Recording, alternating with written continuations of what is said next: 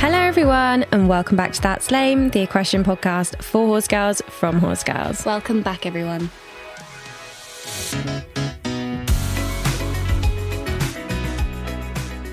Hello everybody, welcome back to the podcast. Like last week, we're going to be diving straight on into the dilemmas. So Evie? Dilemma number 1. Hi girls, I have a horse that's really spooky out hacking and it makes me feel very, very nervous. In your opinion, do you think that every horse should/could be a happy hacker? If so, do you have any advice on how to make my horse less spooky? This is quite a tricky one because I feel like it's quite controversial because there are a lot of people out there who think every horse should be a happy hacker. Yeah, and I remember once I had an eventer say to me that any horse can be a happy hacker, you just need to keep on hacking them out. Yeah, and I can see where they're coming from, but there's a lot of different factors that go into that. And again, I think my personal opinion is that that's quite an old-fashioned mindset to have. It's absolutely fine for an eventer to say that because they're not sitting on March Bar event horses. But going back to the dilemma, I would say don't feel like embarrassed or shamed or anything that you don't feel comfortable hacking your horse, because I think it's such a common thing and I think people are afraid to say it because you get this like, oh, like, why aren't you hacking? Like, you should be hacking, you should be doing X, Y, and Z. When that rider said that to me at the time, I sort of thought there was a lot of truth in it. But since having more experience with different types of horses, I think I've come to almost change my opinion a little bit. In that a mare that I had before Terry, this was when I was eventing actually, she was not great out hacking. Like she wouldn't hurt you, she wouldn't like try and deck you or anything like that, but she was incredibly spooky. And she would be the type that would sort of be like jogging, or you know when they spook and they crouch really low, and it would be like that every 4 strides. Like she was just very stressy and just not a good hack. And I hacked her every, I think Sunday, at least once a week on my own. And I did that the whole time I had her, but I wouldn't necessarily say that she actually improved. Like there were some days that she'd be better and you'd be like, oh, well, that was a good hack. But you know, then next week you'd take her out and it would be like straight back to square one with how she was before. And that was with me hacking her every single week. Now I took her out anyway because I think it is good variety for them. And I was confident enough to do that. I trusted her and, you know, I took that risk. But I don't think that someone should feel pressured, especially if they're not confident enough to hack if their horse isn't safe, because also you've got a responsibility on the road. I mean, I don't know this person's situation, like can you go off road, is it your own land, or are you actually on main roads? Because you do have to bear that in mind as well, that you don't want to be dangerous to other people. Well, I know you might think that, oh, I'll be fine, but will other road users be fine? Yeah, you know, possibly not. If your horse is likely to jump on top of a car bonnet, is that actually safe to take that horse out? Yeah. You have to take those factors in. And as well, I think geography plays such a huge part in it, in what are the roads like around you? Can you get to out like off-road hacking? Can you safely go down the road? Are the roads near you all fast roads and main roads, in which case it would be very dangerous? And I think as well, people don't take that into consideration. Or maybe you do have loads of beautiful fields that you can hack around, but you can only do it in the summer months. Yeah, because with this mare that I was just saying about, where I lived at the time was really quiet. And also we were quite fortunate in that we had a lot of bridle paths, so I could go off-road straight away and she was much better off-road. So that's sort of what I did. But if you don't have those sort of facilities or those surroundings, then it's exceptionally difficult, I would say. Another thing I would say that people do need to take into consideration is like the horse's own individual like medical needs. Because, for example, Apollo was very pigeon-toed, so his front hooves turned in on themselves. And where we live, we have a very bad camper on our roads, which is where the roads are higher in the middle and then really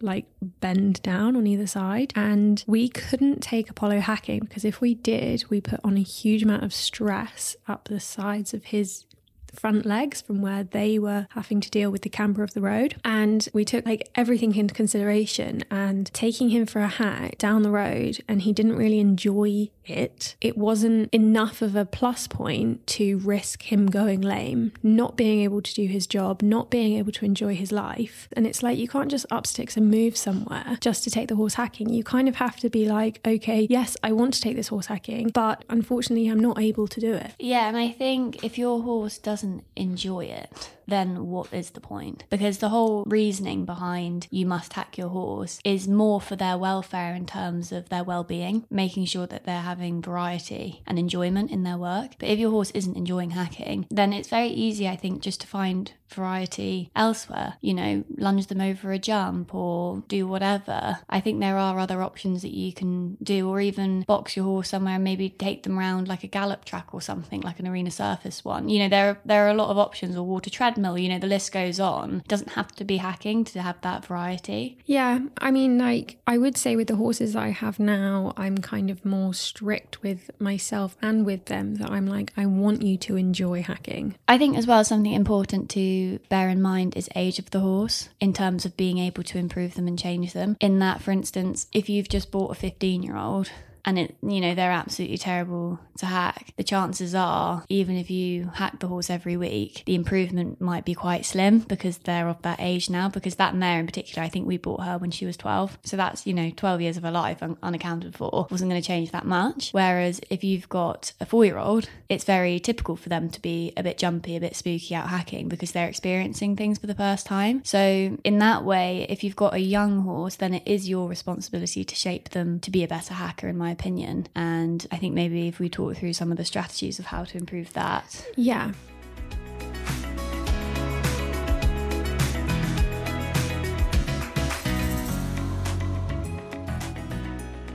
So if you have exactly what you just said, young horse, that you want the horse to enjoy the hacking, I would say definitely go out with another horse that is safe and easy. One tip I did hear once is that if you're taking a horse for its first ever hack, like just post breaking, you want to take it on a round route and you want to trot the entire way. So the horse is always thinking forward. But again, that is a very brave thing to do. And the guy said to take the horse on their own. And I was like, you would literally have to be so brave to do that, to take a young horse that's just been broken and trot it around the roads all on its own. But he said that it literally made for the best hacking horses ever. So, I mean, if you're brave enough and you've got the facilities to do that, then great. And maybe it does work miracles and you suddenly will have a happy hack. But like you just said, if you've got a 15-year-old horse, it's not going to have the same effect on them. Another tip is you can always walk them out in hand. Yeah, I think walking out in hand is pretty underrated. Actually, I think a lot of people don't do it, but they don't even think about doing it because it is a bit strange. Like, it's not a typical thing that you see people doing. I would say there are different safety aspects involved with that, but there are also like different benefits. Like we were talking about in the lunging in the last one, you know, if your horse is going to be silly and gets away from you, at least you haven't fallen off it before it gets away from you. Yeah, or, and also just make sure that, you know, you're not just taking them out with a head collar and a slack lead rope. Yeah. Maybe put a cavesson on them, you know. Put their tack on. Make sure they've got a bit more control. Make sure Yeah. you've got high vis on. Make sure they've got appropriate high vis on as well, because for drivers it's a bit strange, you know,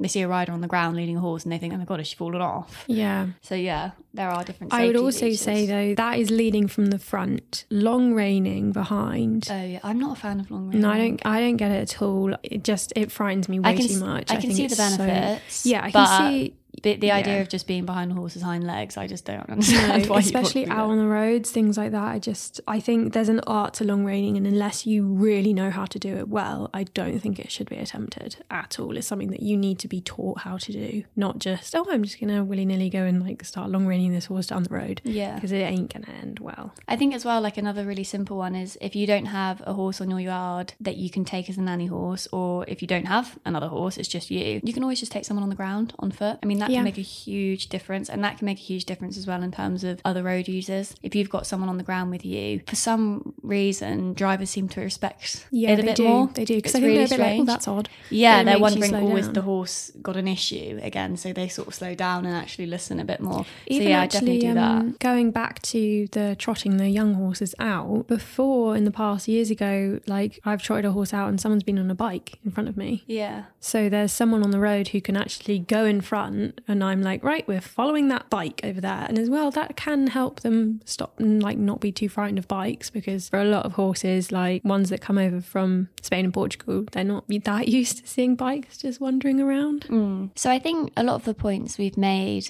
have been quite valid, in that you shouldn't feel pressured to hack your horse if you're not confident to do so. Some horses can improve out hacking depending on age and different factors like that. But what I would say is that obviously this depends on how spooky your horse is out hacking. But if you're nervous, I don't necessarily think that if you're wanting your horse to improve out hacking, that you're the person to do that. I think maybe what might be a good decision for you, and specifically relating to this dilemma, is to perhaps get a different experienced rider who you trust and respect that's a little bit more confident to take your horse out hacking for you, especially if they're a younger horse, because you don't want to exacerbate the issue. And ultimately, if you're petrified, you're going to be hanging on for dear life, really holding the horse in and making them even more frightened. Whereas they need someone to be like, you're fine, like what's the problem? There's nothing to be bothered about. Or even if they spook, just to not react at all and just be like, you're fine, and then give them the pat and just carry on. And as well, the whole point of hacking, like we've said, is to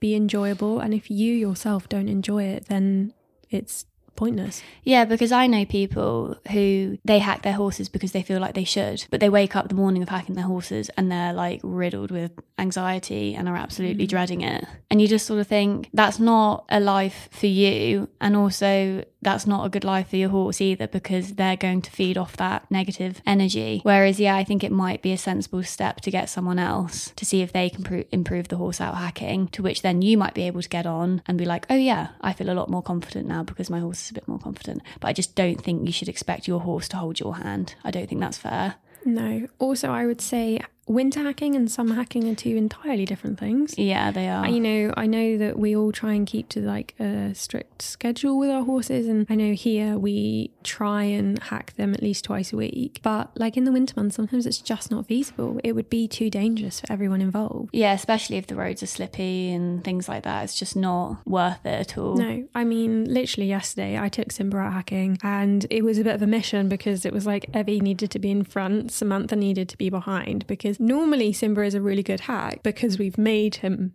a good hack, but it was like the coldest day of the year. It was he's not had enough work because we're in such a cold spell that we can't get in the arena and all things like that. There are a lot of factors like negatively going against him. I felt confident enough to take him out, and because I had the precautions in place where I had you in front with a very good horse and Samantha behind with a very good horse, I felt like I wouldn't be dangerous to other road users, which we weren't. Was it that much of an enjoyable experience? I don't think so, but again, it's like you just need to kind of work it out for yourself, not let other people tell you what to do in like, oh, you have to go hacking, you have to do this. Yeah, and I think as well, obviously at the moment we don't have a choice because our arenas are frozen. So we're having to basically hack all the time at the moment. But in saying that also, we do this professionally. So we've got fit competition horses that are in full-time work 6 days a week. We often have to incorporate hacking in with them to bring in that variety. But if you're an amateur and you're just doing it for a hobby and just for fun, if you're not getting enjoyment hacking and your horse isn't either, then there's really no point. No, in my opinion. No. And especially in the winter, we have like half of the hacking routes that we have in the summer, because we can't go across open fields, we can't go through the woods, we can't do all of these different rides, which again the horses find a bit boring. I know a lot of people are like, hacking's so important, and then their hack is the exact same route every single day, and it's like that's no different and exciting to the horses whatsoever. I think that the horses get enjoyment out of going on a different route each time, which again, like in the winter months, is not feasible. And then if you yourself are too nervous to go on all of these different routes, then no, it's probably not feasible for you. Yeah, and I think if the person in this dilemma is really desperate to improve their horse out hacking, maybe just bench it for the time being until spring and summer, and then start from there, where it's just like we were saying, a bit safer and a bit more relaxed and the horses aren't as fresh. There's a young horse that I ride, Frodo. He's naturally quite a spooky, flighty horse. He wasn't the best hack to start with, but to be honest, I would never say he's been a bad hack because he was 4. Like everything he was experiencing for the first time, so he just needed someone to be like, no, you're fine. And he used to be quite backward. He did not want to go in front, and now because I've hacked him so regularly from a young age, he's happy to go out in front, isn't nowhere near as spooky anymore. But then in saying that, would I take him out hacking tomorrow morning in like -1? Probably not. Not that I'm not going to be able to do that when he's older, but for the time being, it's just using your common sense and thinking, I've really improved this horse, but that weakness is still a little bit there. So is it a good idea for me to take him out hacking when it might set him back to square one? No. So you're best actually just thinking, maybe not this week. Yeah. And then, go from there. So I just think it's just a bit of common sense a lot of the time. Yeah. Okay, so main points is don't feel bullied or pressured into going hacking if it's not something that you or your horse enjoys. Like you just said, Evs, a lot of common sense is needed in these situations. And if it's something that you don't feel that you yourself are confident or comfortable enough to do, then get someone else in to do it.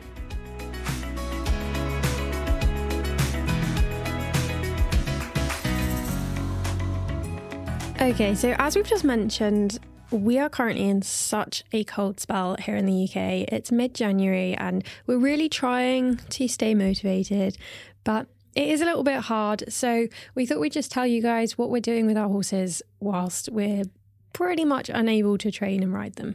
So I've got a show coming up on the final week of January with Louis. So I'm doing the PSG area festivals on him. At the moment, he's just in the field because our arenas are so frozen that we can't really ride at the moment. He's having a pre-competition holiday. Yeah, he's having like a week off in the field, not doing anything. But that's fine because he knows all the stuff, so he'll be absolutely fine. The 5-year-old that I ride, Frodo, who's owned by Joanna's sister, he's also in the field at the moment. I do think that's so... I mean, it's like it takes quite a lot as a professional rider where your profession relies on these horses to be like, have a week off.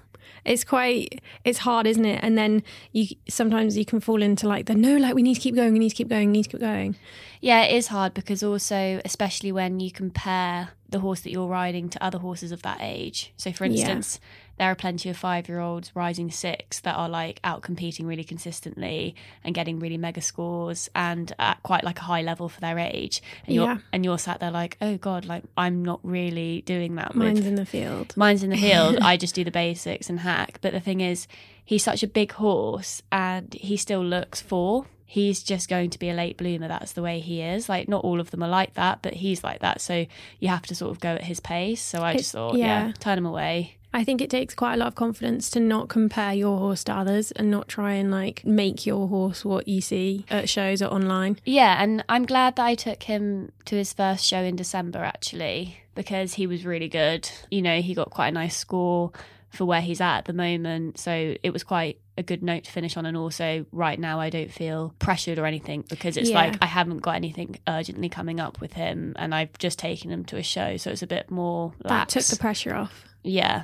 I did that too with Sirocco. So we mentioned in the last episode that I was going to be doing Sirocco's first Grand Prix, which I did last week, and it went really well for him. Like, I'm really, really pleased with him. I was slightly disappointed in the score, but that's like the thing with dressages. You can be delighted with your horse and disappointed in your score. It was only his first one. I know we're not going to contend to Paris or anything silly like that. But yeah, we did that and that was so fun. But again, it made me go like, okay, like I don't need to stress for like the next week where we're going to be frozen because it's fine. We've kind of started the year on a really good foot. Yeah, I was really, really pleased with him. I mean, he's literally the sweetest horse in the world. He will just never say no. Like, he's so genuine. He went in, he did everything I asked to the best of his ability at where he is at the moment in his training. So he's just so sweet and it's just so lovely to take out a horse that's just so easy peasy. So my horse Terry has been a bit mixed this January. We started off really well and the training's been really, really good and he feels amazing. But now the weather's just gotten really cold. I haven't really been able to ride him at all. He's quite particular about arena surfaces and if it's hard, he just does not want to go. And also I don't want to risk him on the hard surface either.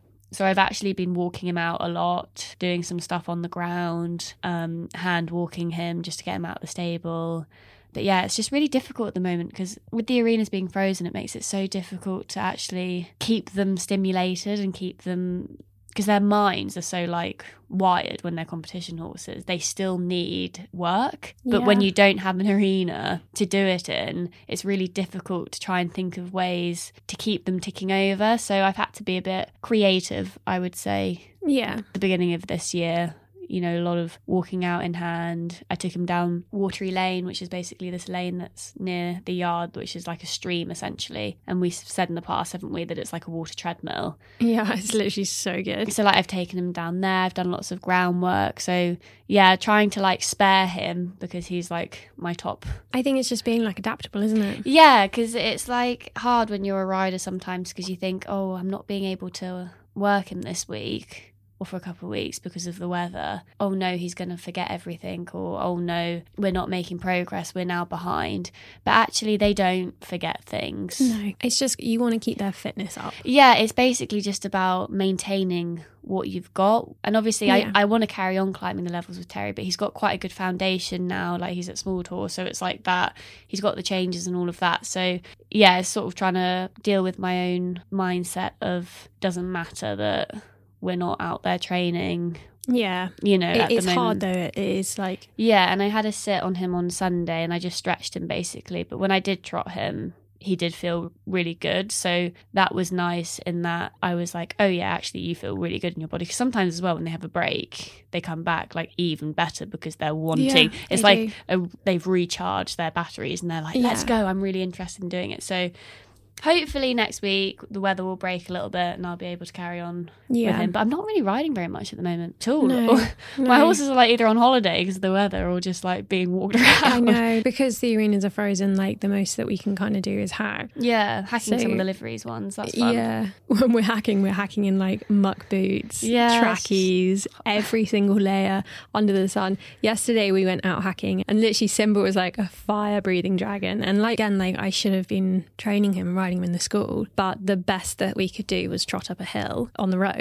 I do find it feels very frustrating sometimes when you like see things online and you're like, I know I'm going to be competing against this person at this competition and they're still able to train their horse. They're still, you know, they've got an indoor arena, or they're not dealing with like the same outside influences that you are that is preventing you from doing it. And it can feel very frustrating because at the end of the day, when we compete, we are competing against them. So it feels like they're already winning. Yeah, I would say it is a disadvantage for us. Like because of where we live and like where we're situated, we do lose technically a lot of weeks of training out of the year relative to someone that's got like a indoor with heated like lights or something ridiculous. Yeah. So it does make a huge difference, but you've just got to work with what you've got and be grateful for what you have, because, you know, at least we have an arena. Like there are other people, I'm sure, that are out competing that don't even have an arena. So you just have to make peace with what you've got and think, okay, so I can't train the horses now, but when I can, I'm going to really utilize what I've got. Yeah, and just like rework what is a negative as being sort of a positive. Yeah. So like at the moment it's very much, oh, I'm basically just doing a lot of in-hand work or just like walking or things like that. But in saying that, you could argue that that's a lot of strength and conditioning for the horse. Yeah. Which in the long term, working on those basics might then actually feed into your later training. But yeah, so that's what we're doing with the horses. Essentially not a lot, and just hoping to stay on in our trackies and mucker boots and preparing for regionals in the only ways we can, which is hand walking and trotting up the hill. So okay guys, thank you so much for listening to this episode of That's Lame. We're going slightly delusional with the cold weather, but you know, we're going to keep turning up and doing this podcast for you. So hope you enjoyed, and we will see you next time. Love you, bye.